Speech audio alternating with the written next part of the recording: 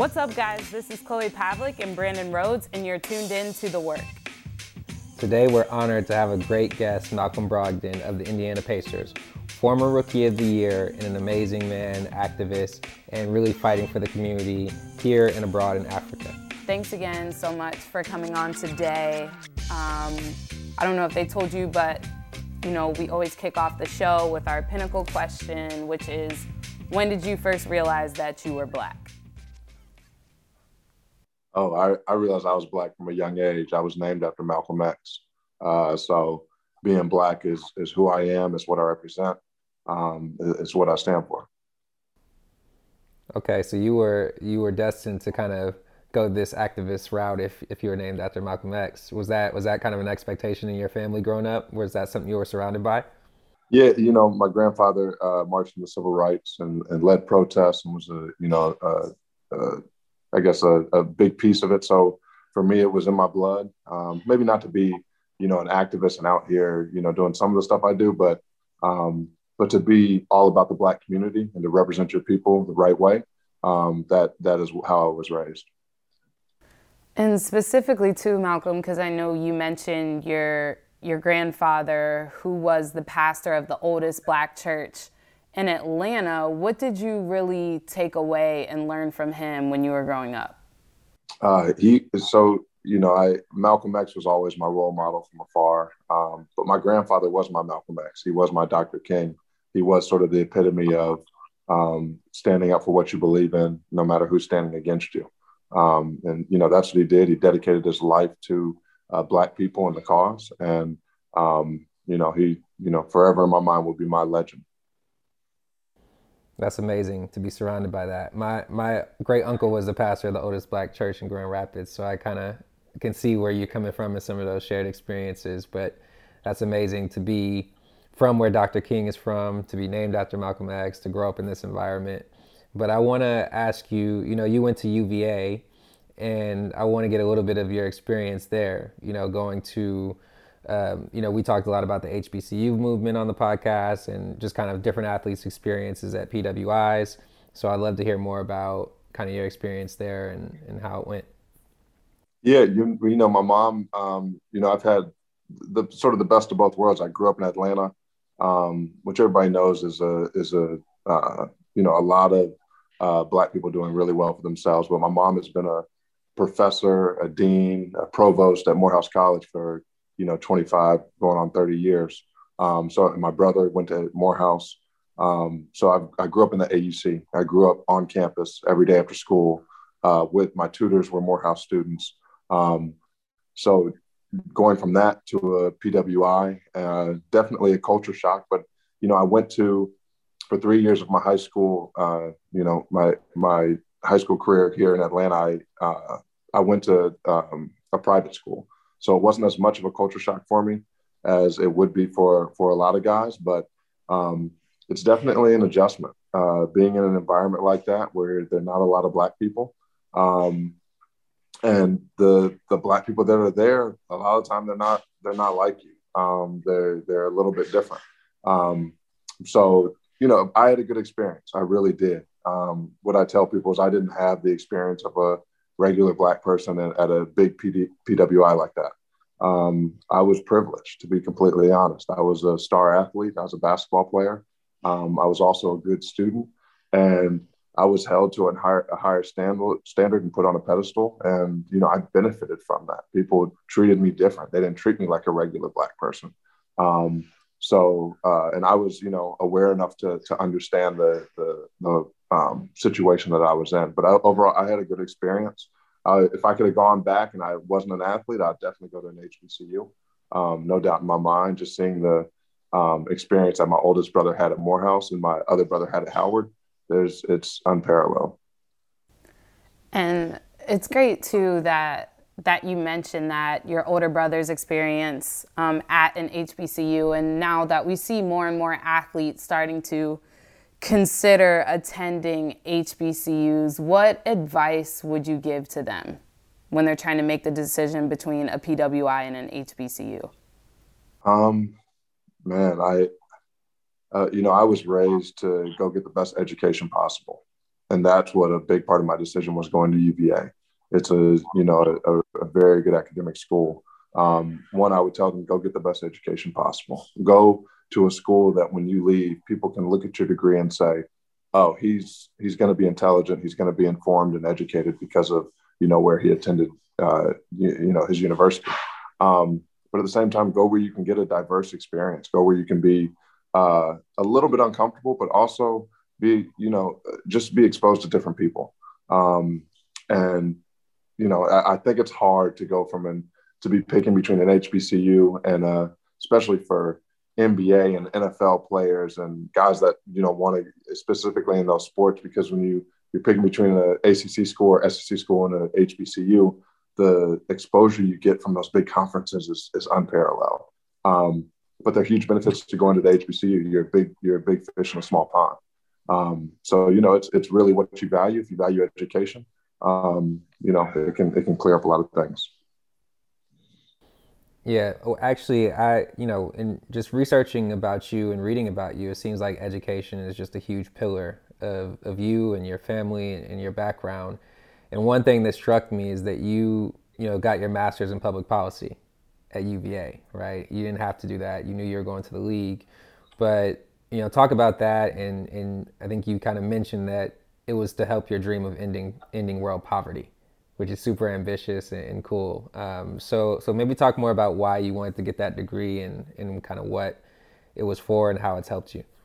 Yeah, for sure. So, when I was growing up, I was blessed enough to travel to Africa, to travel to Ghana, Malawi, South Africa, and more recently Tanzania. But I was able to see the poverty that people were living in halfway across the world, and to see how blessed I was, and to see how much need there is out there, and how many resources that I have that other people don't, that I can help them with.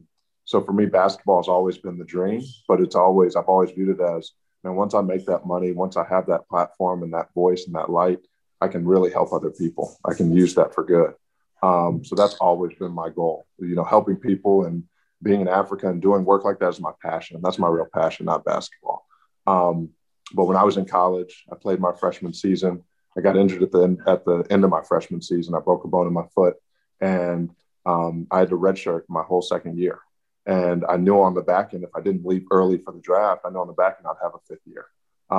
So immediately in my second year, I applied for a master's degree in a public policy and leadership program, because I knew public policy, like legislation, is the way to really affect policy, is to affect change. You got to change laws. You got to, affect at the highest level. And it ended up being a very honestly intense program that I basically finished my fourth and fifth year while at UVA. And, it was a lot of work to finish my bachelor's degree and then be working on my master's at the same time, as well as trying to make it to the NBA. But it was so worth it to push myself on the educational side. And it really paid off. Yeah, that's it. It's amazing that you were able to do both, especially being someone that has my master's. I could barely keep up with my full-time job while I was pursuing that. So huge kudos to you, Malcolm. And on top of that, something that really stuck out to me that you said is, that this is your passion, right? These clean water projects for Africa, versus basketball being your passion. And when you think about NBA players and guys that make it to the league, what do you think that NBA players should have to play a role in helping things like clean water projects and different things like that on top of playing basketball? No, I do not. I think NBA players and I think professional athletes across the board should do what they're comfortable with and do what they're passionate about and do what they care about. Because at the end of the day, I think if you force people to partake in something like clean water or something outside of their sport that they don't actually care about, they're not going to give it 100%. And it's not going to be done well, like anything in life, if you're not really passionate about it. So I definitely would say, for the guys that are passionate about other things, give them the opportunities, open the doors for them, give them the connections so that they can really explore it. But for guys that aren't, let them, be passionate about basketball and really focus on that. That makes sense. That makes sense. I think I want to dive more though into the Africa piece because look, we have so many things to talk about with you in terms of social justice here in the U.S. But that's one thing that really stuck out, right? So you went on this trip when you were a teenager, and like what did you see that sparked this whole passion area around clean water? And tell us more about kind of what you're doing to impact it. Yeah, so I remember walking around in the sorry, my dogs. I remember walking around in the villages in Accra, Ghana, in the communities downtown, and seeing other kids my age. I was 9 or 10, seeing other kids my age without shoes on, just walking around, and it was puzzling for me. I couldn't really comprehend it. And then later in the trip, we were there for 3 weeks. We went to another city in Ghana, and we get off the bus, and there's a bunch of kids in the field playing soccer. They're all around my age, and I was a big soccer player when I was younger. It wasn't basketball; it was soccer for me. And my parents were like, go down there and play with them. I'm like, go play. I didn't speak the same language, but it was one of those situations where you force your kids to be uncomfortable and go figure it out. And I went down there, and when I got down there, I realized they were playing with an orange. They didn't have a soccer ball; they were playing with a piece of fruit.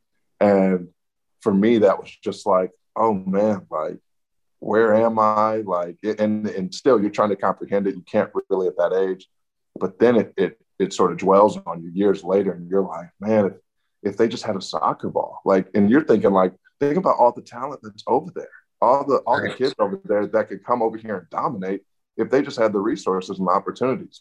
So little things like that. There was another time when we were in Ghana. That trip was just like, it was my first trip there, and such sort of monumental things stuck out to me. We were on the bus, and while we were in Ghana, the group that we were with, they would hand out our food, our lunch, while we were sort of on our tours throughout the day. And they would hand it out on the bus, and we had these styrofoam boxes where we had our lunch. It was just basically chicken and rice. And the people, outside the bus that were, the Ghanaians in the city, they could, especially the ones that, were poor, they could smell the food on the bus. And when they realized that there was food on the bus, they're banging on the windows, just trying to because they're so hungry.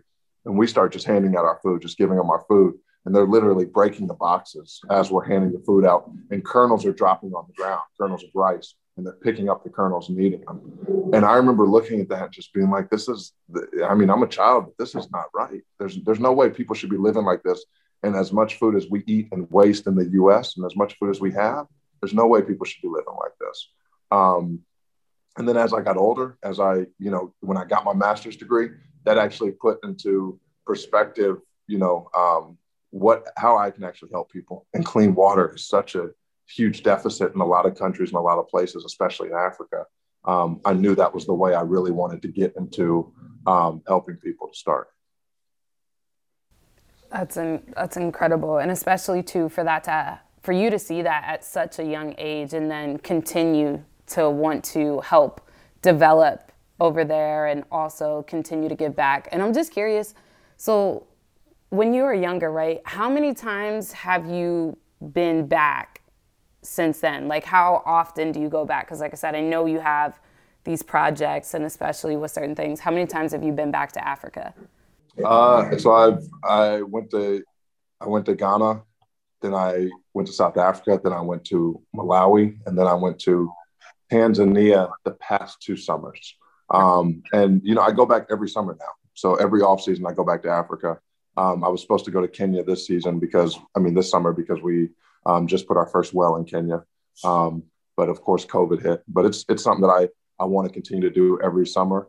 Last summer, I also went to Senegal. I went for Basketball Without Borders. It's really, for me, any opportunity I can go and see and meet people in Africa, and even if it's just, helping with basketball camps, I go. So, it's a every summer thing for me.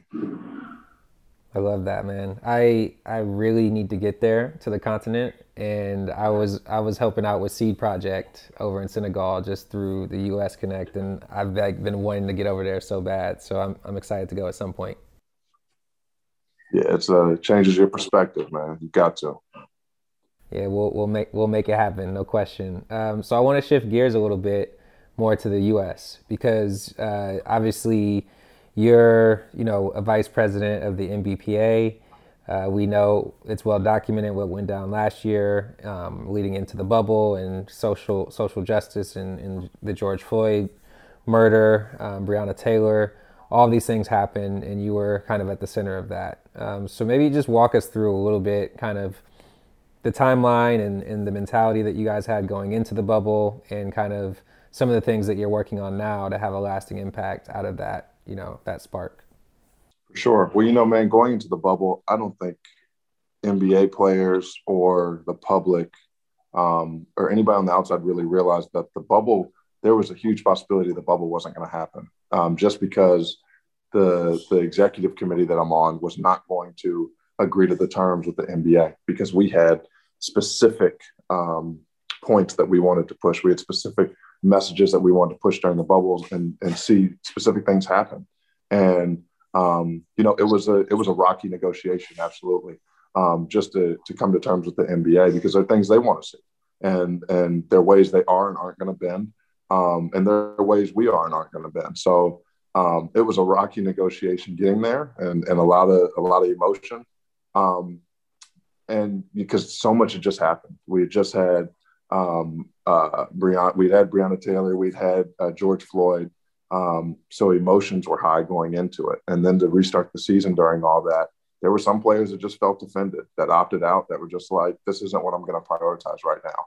And then there were players like me that were like, no, this is an opportunity for me to use my platform. This is an opportunity for me to further my voice for those that don't have the light on their situations. And it's also an opportunity to make that money that can transform communities. If you use it in the right way, you make money that can transform, communities all over, not just yours, but all over the country. Then we got to the bubble, we agreed on the terms, and it really did play out for the players. It played out exactly how we wanted it to. The NBA, I think, did a good job coming to terms with us on most of what we wanted. And, I think we did actually have an impact. When you see, when you see Donald Trump, commenting on what the NBA is doing and caring that much about whether it's disrespectful or not, that means we're having an impact. And that's what we wanted. We wanted an impact. We wanted to make noise with what we were doing and how we were demonstrating. And then after, we're going to continue to push that message. The bubble was for us, we knew going into the bubble, it was such a unique opportunity to demonstrate, to shed light on those issues right then and there, because it was just an opportune time where it was so fresh. And I thought we did a good job, and we'll continue to use our platforms. Yeah, I think it was huge, Malcolm, because the biggest thing, I feel like what happened in the bubble and prior to the bubble is you guys organized, right? You organized, you mobilized, and you brought an agenda and you made asks, and the NBA was obviously all about it. And then you guys continued to carry that momentum into the season. And you talk about civil rights leaders having full-time jobs, but also doing the work. How do you think you and other NBA players can continue to sustain this, not just through this NBA season, but for future seasons to come? I think we have to continue to be demanding. I think we have to continue to organize, like you said. I think that was actually the key. We were able to organize. There were long, big discussions with a lot of NBA players on the call before the bubble, deciding if we would go, deciding what the parameters would be if we were going to go. And there were some heated discussions and guys that disagreed, but I think that's what you need in moments like that to make a good informed decision. And I think going forward, we have to continue to organize. I think it's, especially with the PA, I think the executive committee is huge. There's a seat open. Pau Gasol is leaving. And I think there might be one or two other seats open. And I think it's time for, we got to continue to pick good leaders, because I think that executive committee has a lot of leadership. Chris Paul's seat is going to be up for the president. We got to pick a good president that can lead us. And Michelle Roberts is stepping down, our executive director. So it's important that we fill these roles with the right people so that we can take the right steps going forward, and continue we've made enough noise. Now we're known as the most progressive league in the world. And now we got to live up to that standard, and we should happily live up to that standard and continue to make noise. Love that. I love that. So I want to ask you, you know, in the NBA and in college, you've had a lot of accolades associated with basketball, but you won the 2020 NBA Citizenship Award. So I want to know, you know, how that felt and how that kind of stacked up with kind of Rookie of the Year and other awards you've been able to get so far. Man, it felt great to see your work acknowledged and just see your effort acknowledged. I think the Citizenship Award is all about effort and caring about others and trying to make an impact outside of yourself. To see that acknowledged and given a nod is great. But, you know, comparing to other things, it's not something that's glorified. It's not one of the awards where they're like, oh, man, like, can I get your autograph? Like, it's not like that. But for me, it's everything. It's my passion. It's everything I stand for. I don't stand for basketball. Like, basketball is my I heard someone once say, rent your title and own your character. Like, that's how I view basketball. I'm renting basketball right now, and I'm owning everything, my passion, everything I do off the court. That's what I own. That's who I am. So to get that award is monumental for me. It's bigger than basketball. Thanks for tuning in. You just heard about the incredible work that Malcolm Brogdon is doing. And this week's work is to check out the Brogdon Family Foundation. Their vision is to create a more equitable world by empowering children, families, and communities to reach their potential in the future. So check them out. Go to the website, brogdonfamilyfoundation.org. And thanks again for tuning in. And subscribe on all your favorite platforms.